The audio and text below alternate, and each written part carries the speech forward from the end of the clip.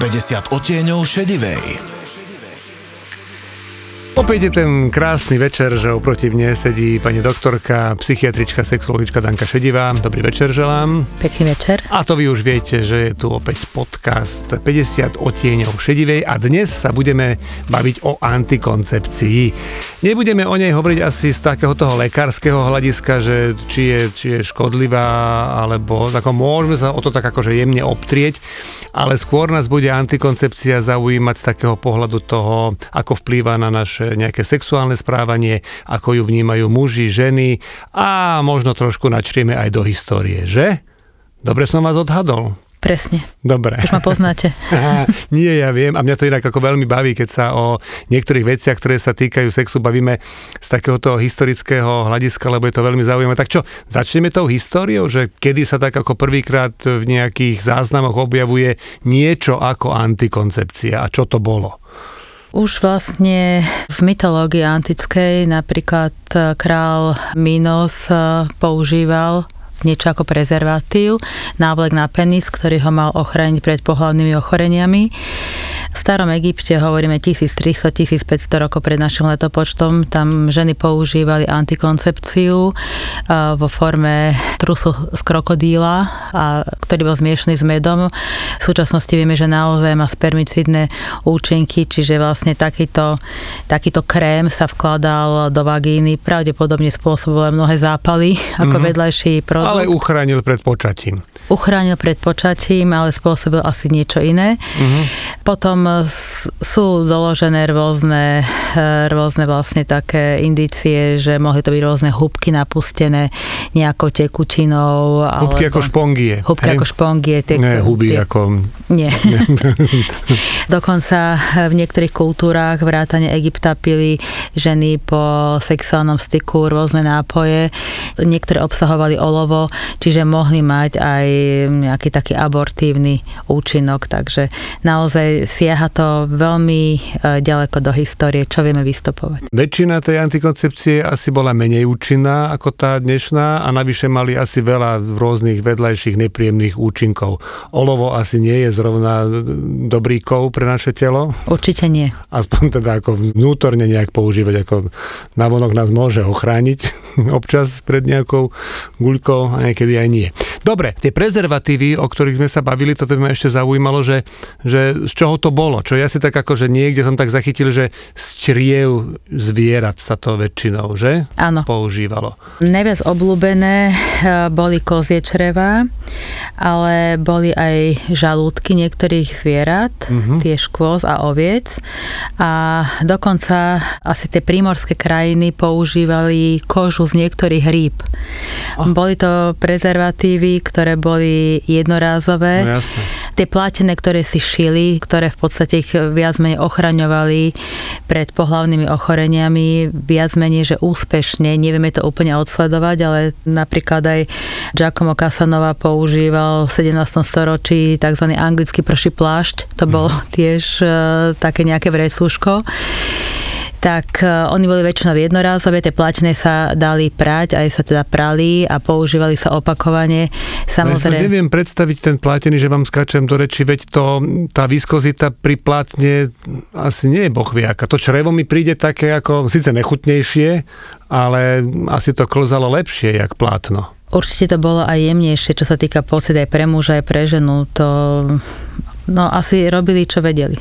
Hej, ale nefungovalo to štýlom, že niekto to vyrábal a potom to predával, každý si to tak akože nejak sám, alebo fungovalo to štýlom, že existovali nejaké cechy, ktoré vyrábali prezervatívy a bolo to ako remeslo? To asi nie. Pravdepodobne nie, keď si zoberieme, že aká mala katolícka cirkev pohľad na bránenie počatiu. To už aj v Biblii sa vyjadrovali k prerušovanej súloži, čo je tiež istá forma antikoncepcie extrémnej, aby teda žena neotehotnela, to bol hriech. Čiže oni to nepodporovali. Neviem si predstaviť, že by nejaký cech mohol toto oficiálne vyrábať. Takže čo sa týka automatizácie vyrábania prezervatívov, to hovoríme o roku 1930, kedy vznikla už prvá linka na výrobu prezervatívov. Prezervatív v tej podobe, ako ho my poznáme, má 101 rokov, 1920 a bolo to umožnené tým, že bol vynajdený latex. Predtým boli prezervatívy z gumy, ale bol to veľký pokrok, ale tiež to nebolo bohvie čo, pretože podľa niektorých zdrojov tak mali hrúbku ako duša od bicykla.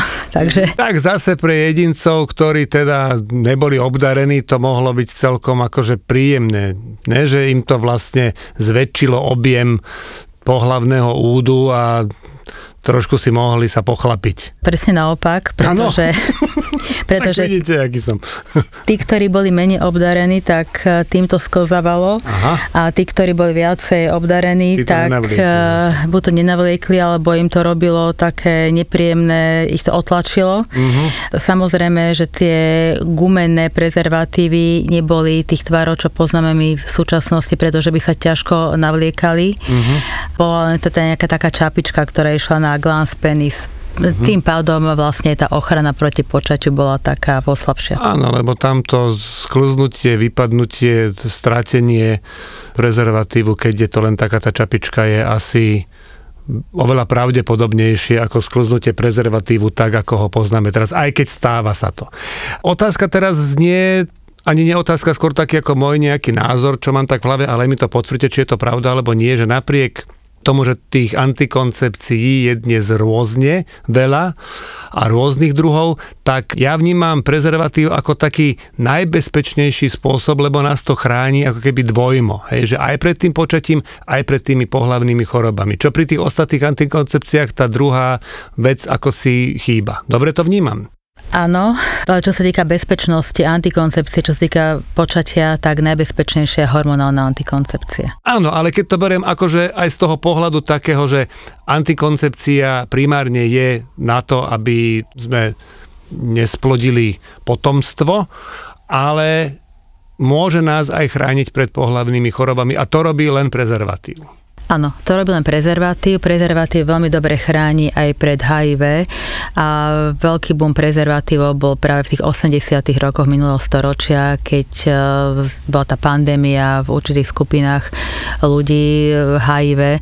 Prezervatív znova sa dostal do takého popredia a sú krajiny, kde napríklad Japonsko asi 75% obyvateľstva používa pri styku prezervatív aj so svojimi stálymi partnermi, to je také prvenstvo majú Japonci, oni to z tých hygienických dôvodov. Vnímanie teraz nielen prezervatívov, aj keď o tom sa asi tak najviac hovorí, že prebiehalo to tiež takými nejakými fázami, že to bolo niečo ako keby, že tabu a sa tak postupne tá osveta okolo toho uvoľnila a ktoré sú také tie roky, kedy sa začala lámať ten chlieb a nielen prezervatívy, ale antikoncepcia ako taká začala byť netabuizovaná a začalo sa o tom rozprávať ako o niečom úplne bežnom, priam osožnom. Čo sa týka reklamy, prvé reklamy na prezervatívy boli v Spojených štátoch amerických na konci 19.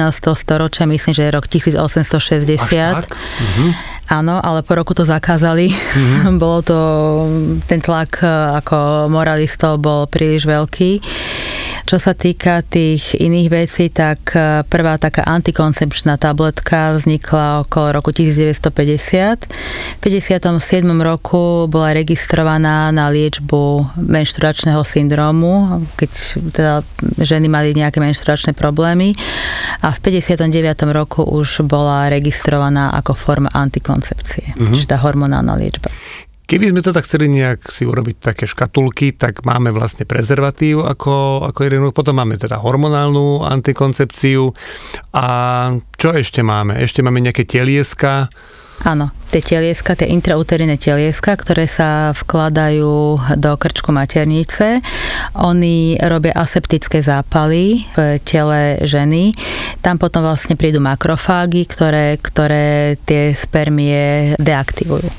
Tieto intrauterine telieska vznikali ako prvé v 60. rokoch, ale úplne prvé si dá patentovať Grafenberg, to bol nemecký lekár, ktorý predbehol svoju dobu v tom, že ten jeho nápad bol geniálny ako forma antikoncepcie, len neboli také tie materiály, tie zliatiny, ktoré on použil, ktoré boli vtedy na trhu, tak spôsobovali veľké zápaly a údajne aj so smrteľným koncom u niektorých žien. Čiže doplatil na to, že ešte tie technológie, tá bezpečnosť neboli tak ako v súčasnosti. Dneska väčšina tých intrauterijných teliesok obsahuje hormóny.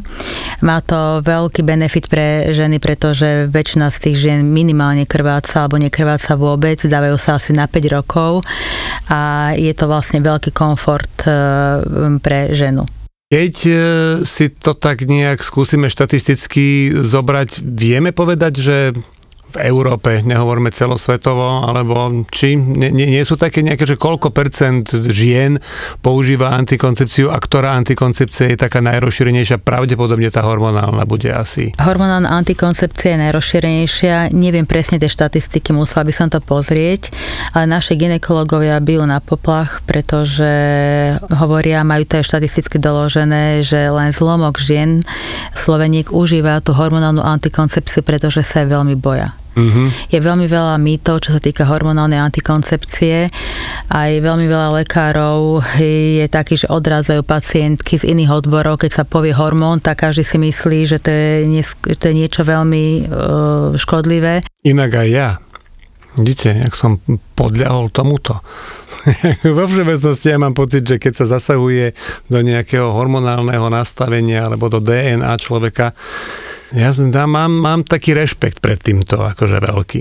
Áno, sú na to rôzne názory, napríklad tie antikoncepčné metódy, kde menštruácia má len 5%, vlastne, že nakrváca len 5% oproti tých 100%, čo by krvácala. Údajne je to prevencia napríklad niektorých nádorov endometria alebo rakoviny prsníka.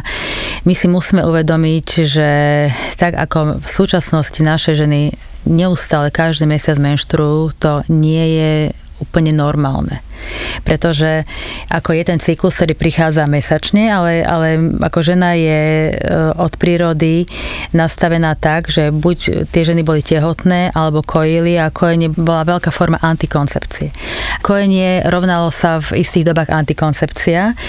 Ženy, ktoré koja pravidelne každé 4 hodiny, maximálne jeden interval 6 hodín, tak veľmi sa znižuje možnosť otehotnenia. Samozrejme, že nemôžeme sa my na to spoliehať úplne, ale v minulosti ženy, ktoré kojili, častokrát nevedeli otehotneť, jednak boli strašne vyčerpané z tých tehotenstiev, kojenia a tak ďalej, ale aj z detí, povedzme si to na rovinu.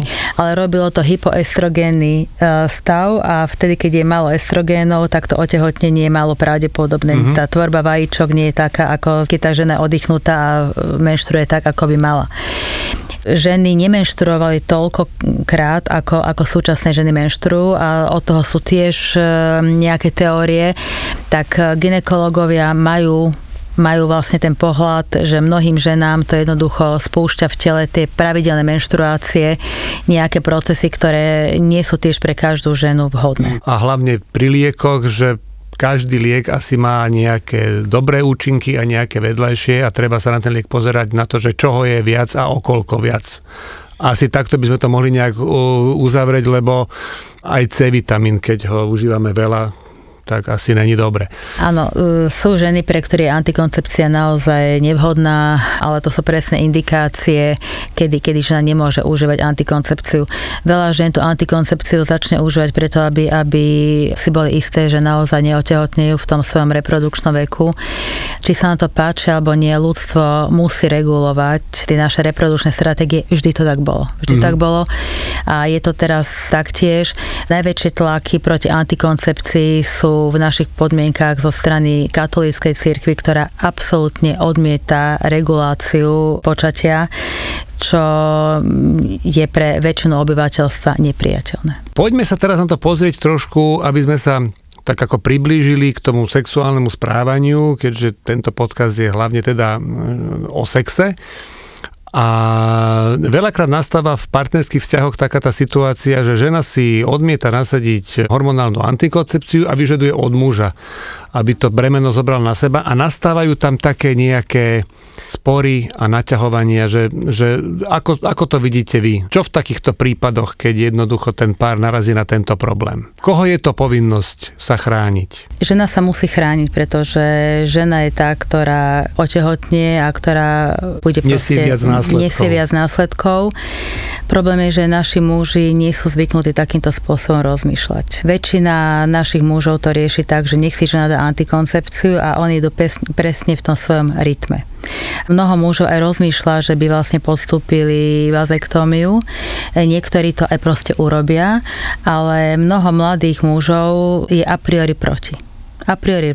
Oni to riešiť nebudú, veď máme dneska antikoncepčné metódy, nepodstúpia tento zákrok, aj keď nechcú mať napríklad viacej detí v budúcnosti, nechávajú si akoby tak otvorené zadné vrátka, čo keď ešte niekedy budem chcieť mať dieťa, alebo odmietajú to len z princípu, pretože pre muža to, že dokáže splodiť dieťa, je pocitovo asi niekde inde a bohužiaľ ostáva to na tie ženy, môže to narúšať tú intimitu, navliekanie toho prezervatíva, prerušovaná súlož a tak ďalej, takže no je to boj v rámci pohlavy. A môžu tieto prípady, alebo máte skúsenosti z praxe, že takáto nezhoda v názoroch viedla až k tomu, že proste ten vzťah sa rozpadol? Myslím, že v tej strednej generácii nie, ale táto mladšia generácia si myslím, že bude trošku inak sa správať a inak vymáhať niektoré tie veci v partnerstve a viem si to predstaviť, že budú také situácie, keď pár bude mať 2-3 deti a nebudú chcieť ďalšie a žena povie, že ale ja už nechcem užívať tú hormonálnu antikoncepciu, už mám 15 rokov, tak vyrieš to a budeme mať pokoj. Keď to nebude chcieť riešiť, no tak viem si predstaviť, že tie ženy, ktoré na to majú, aby ich to naštvalo, tak sa naštvú. Samozrejme. A bude to vplývať na mnohé veci v ich živote. Nechcem to hádzať teraz zase všetko, že na ženy, ale existuje aj operačný zákrok, ktorý ako keby obdoba vasektómie u ženy. Áno. Volá sa to? Sterilizácia. Až takto? Nemá to taký nejaký krajší výraz? Má to nejaký výraz, áno, ale teda musíme si uvedomiť, že je to operácia, kde treba otvoriť brušnú stenu a ísť tam. Nie je to taký... Mne sa ten názov nepáči. Mne vždycky úhorky klasené napadnú pri tom. Áno. Nedá sa vymysleť niečo krajšie. Vasektómia znie tak ako honosne, nie? Idem na vasektómiu, ešte na to môžem byť hrdý. Ale idem sa dať sterilizovať ako nepasuje mi to ako zle to proste znie. Ale to som iba odbočil. Aj keď môžeme pri tom ostať, povedzte mi zase, fáma alebo pravda, že vraj tá sterilizácia chráni ženu pred niektorými onkologickými ochoreniami. Vraj, neviem, povedzte vy. Nemá pred akými tieto prerušenie vajíčkovodov. Napríklad ako rakovina vaječníkov, není tam nejaké nižšie percento, keď žena podstúpi tento zákrok? Nie. Čiže toto je fáma. Dobre, vyhlasujeme to za fámu, ale vnímate to, že takéto niečo sa ako keby, keď sa to dostalo mne do uši, tak sa to muselo asi aj vám. Mnohé ženy volia sterilizáciu po druhom pôrode, napríklad keď majú cisársky rez. Keď majú 2 cisárske rezy, tak sa to vlastne ponúkne tej žene. Nie je to žiaden nátlak, ale má to reálny podklad, že proste tá maternica, keď je 2-krát rozrezaná, keď treba to bábätko vybaviť, tak 2-krát sa reže, tak to tretie tehotenstvo je rizikové z toho dôvodu, že tá maternica sa nezahojí tým tkanivom maternice, je tam jazva. A tá maternica, keď rastie a keď sa napína, tak môže to tretie tehotenstvo byť komplikované ruptúrou maternice, že praskne, alebo že teda ten pôrod bude predčasný, čiže môže to mať svoje komplikácie a mnohé ženy to aj využijú, pretože tie, ktoré chcú mať len 2 deti a povedia si, že dobre, stačí, majú toto racionálne vlastne zdôvodnenie, tak podstupujú tento zákrok vrátane už počas toho cisárskeho rézu, samozrejme, že dobrovoľne a podpíšu to, že s tým súhlasia. Niektoré ženy podstupujú ďalšie gravidity bez toho, aby teda, aj keď majú 2 cisárske rézy, bez toho, aby boli sterilizované. Je to na rozhodnutie ženy, koľko detí chce mať. Jasné. Ono je to asi veľmi individuálne a každý pár je iný a každému páru asi vyhovuje iný typ chránenia sa pred tým, aby ešte mali ďalšie dieťa. Je to možno o tom, že pokým ten pár funguje mentálne a po iných stránkach, tak asi nájdu tú cestu ideálnu pre nich, aby aj jeden, aj druhý bol spokojný. Ešte ma zaujíma taká vec, teraz opäť sa vrátim k tomu prezervatívu, ten je taký ako najviac sa o tom asi tak hovorí, že keď sa povie antikoncepcia, tak jasne ľudia napadne aj ako táto hormonálna tabletková, ale ten prezervatív je taký naozaj, že aj v rámci tej reklamy, hej, že máme tú silnú značku, však môžeme jej povedať Durex, má proste reklamy plno a niektoré veľmi vtipné a veľmi dobré, kdežto na antikoncepciu hormonálnu až toľko reklamy televíznej, aspoň ja neviem, u nás som ani nezachytil. Že to je skôr také nejaké, možno v nejakých časopisoch pre ženy a tak ďalej sa to tak akože niekde objaví, či ani tam nie. Je to viazané lekársky predpis, to sa nepredáva na voľno, takže tam je ten rozdiel. Jasné. Ale žena si môže vybrať, ktorý typ antikoncepcie chce, lebo aj tých hormonálnych je asi viac. Je tých farmaceutických firiem, ktoré to vyrábajú viacej. Čiže není to o tom, že lekár jej predpíše a ona musí, sú tam nejaké debaty s dobrým doktorom. Asi. Určite je to vždy po dohode s lekárom, pretože tie formy antikoncepcie sú rôzne pomery hormónov a nie pre každú ženu je vhodná nejaká forma antikoncepcie. Čiže samozrejme, že lekári to vysvetlí a skúšajú, že čo pre ňu je vhodné a lekári vedia, myslím si, že veľmi dobre odhadnú, čo pre ktorú ženu bude dobre. Takže, že by si mohol povedať, že ja chcem toto, môže to lekár dať, pokiaľ nemá proti tomu výhrady, ale keď povie, že toto pre vás nie je vhodné, no tak asi tlačiť, že napísať niečo, čo ten lekár si myslí, že nie je pre ňu vhodné, tak myslím, že sa to nedieje, ale naozaj je taký veľký výber, že by som to nechala na lekára, že nech teda dá, čo uzná za vhodné. Najlepšie a pozná tú svoju pacientku a vie, čo je pre ňu dobre, tak pokým je to dobrý gynekolog a my veríme, že máte dobrých gynekologov, tak vám poradí správne. Posledná otázka, ktorá mi tak ešte napadá, ale keď vás niečo napadne k tomu, čo chcete povedať, tak aj kľudne mimo otázky, že v ktorom veku by tak dievčatá mali začínať s antikoncepciou hormonálnou, lebo prezervatív ten by mala mať baba v pohotovosti, keď ide na žurku, od veku, kedy teda už sa na to cíti, alebo tam teda hrozí niečo, že by sa také niečo mohlo udiať. Ale tá hormonálna, to je už také, že to už keď začne, tak už by sa to nemalo nejak prerušovať a mala by s tým fungovať, pokým to nerobí problémy. Čiže v ktorom čase? Pri zahájení pravidelného sexuálneho života. No, a to ako zistí, že bude pravidelný? Keď má vzťah, keď nehovoríme o náhodnom sexe. Hej, ale veľa vzťahov začína práve náhodným sexom. No ale užívať hormonálnu antikoncepciu, keď má sporadicky raz za mesiac styk na diskotéke, to nie je pre to dievča vhodné. To sú také doporučenia. Tam je lepšie ten prezervatív. Na tej diskotéke to predsa len chráni. Vždy. O tom ani netreba diskutovať. Najlepšie takým stykom sa vyhnúť, ale vieme, ako život beží, takže dievčatá by sa mali chrániť, aby potom nepocítili, môžu mať ďaleko siahle následky, že môže sa to vliesť s nimi celý život. Vieme, herpetické vírusy sa väčšinou takýmto spôsobom nachytajú a nehovoriac už o syfilise alebo kvapalke. Dnes sa už o tom tak nehovorí, ale sú roky, keď je toho naozaj veľmi veľa. Tá hormonálna antikoncepcia je najvhodnejšia pre dievčatá, ktoré naozaj majú partnera a zahajujú s ním sexuálny život. Ideálne podľa gynekologov je, keď príde už matka s dcérou teda na prvé vyšetrenie a nasadí sa naozaj ešte predtým, ako má prvý sexuálny styk, lebo častokrát tí partneri sú sexuálne neskúsení, sú veľmi vydráždení, takže aby nám tie dievčatá pri tých prvých pohlavných stykoch neželane neotehotneli. Jasné. Ešte k tomu herpesu, že sa tak hovorí, že niektorí politici sú jak herpes, ne? Že furt sa vracajú, nedá sa ich zbaviť, ale nielen politici. Myslím, že sme tak asi povedali všetko, či chceme ešte niečo k tomu povedať. Ja to skúsim tak zhrnúť a vy zase ma zastavte, keď zídem z cesty. Čo sa antikoncepcii týka, nemali by sme ju tabuizovať, mali by sme aj svoje deti nejakým spôsobom dostať osvetou do toho, že teda takéto niečo tu je a takéto možnosti sú tu, aby z toho nebolo nejaké, že bu. Jasné, že keď mám 10 rokov, tak je to sranda napustiť to vodou a vyhodiť von oknom, však akože prečo nie. Bolo by fajn, keby chlapec už pred nejakým prvým svojím pohlavným stykom vedel, ako prezervatív si navliec, ako ho používať, nemať z toho stres. Dnes tie prezervatívy sú naozaj kvalitné, fajné, sú rôzne druhy s väčším dráždením, menším dráždením, tenké, hrubšie. Hormonálna antikoncepcia, také sme si vyvrátili podľa vašich slov, teda mýtus, že nie je teda škodlivá a tým, že tá medicína ide dopredu, tak pravdepodobne všetky nové antikoncepcie, ktoré budú prichádzať, budú stále len lepšie. Milé dievčatá, verte svojim gynekológom, keď sa budete o túto tému baviť. Veríme aj my, že vám budú radiť to najlepšie, čo pre vás v rámci antikoncepcie môže byť.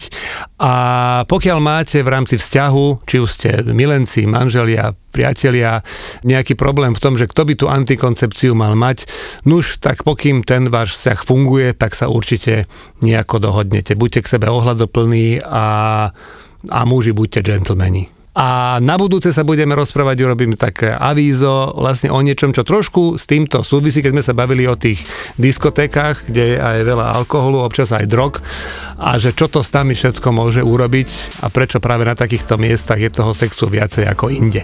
Takže sa tešíme opäť o týždeň a dnes tu bola s nami pani doktorka, sexuologička, psychiatrička Danka Šedivá. Ďakujeme veľmi pekne, pekný večer. Pekný večer. 50 odtieňov šedivej.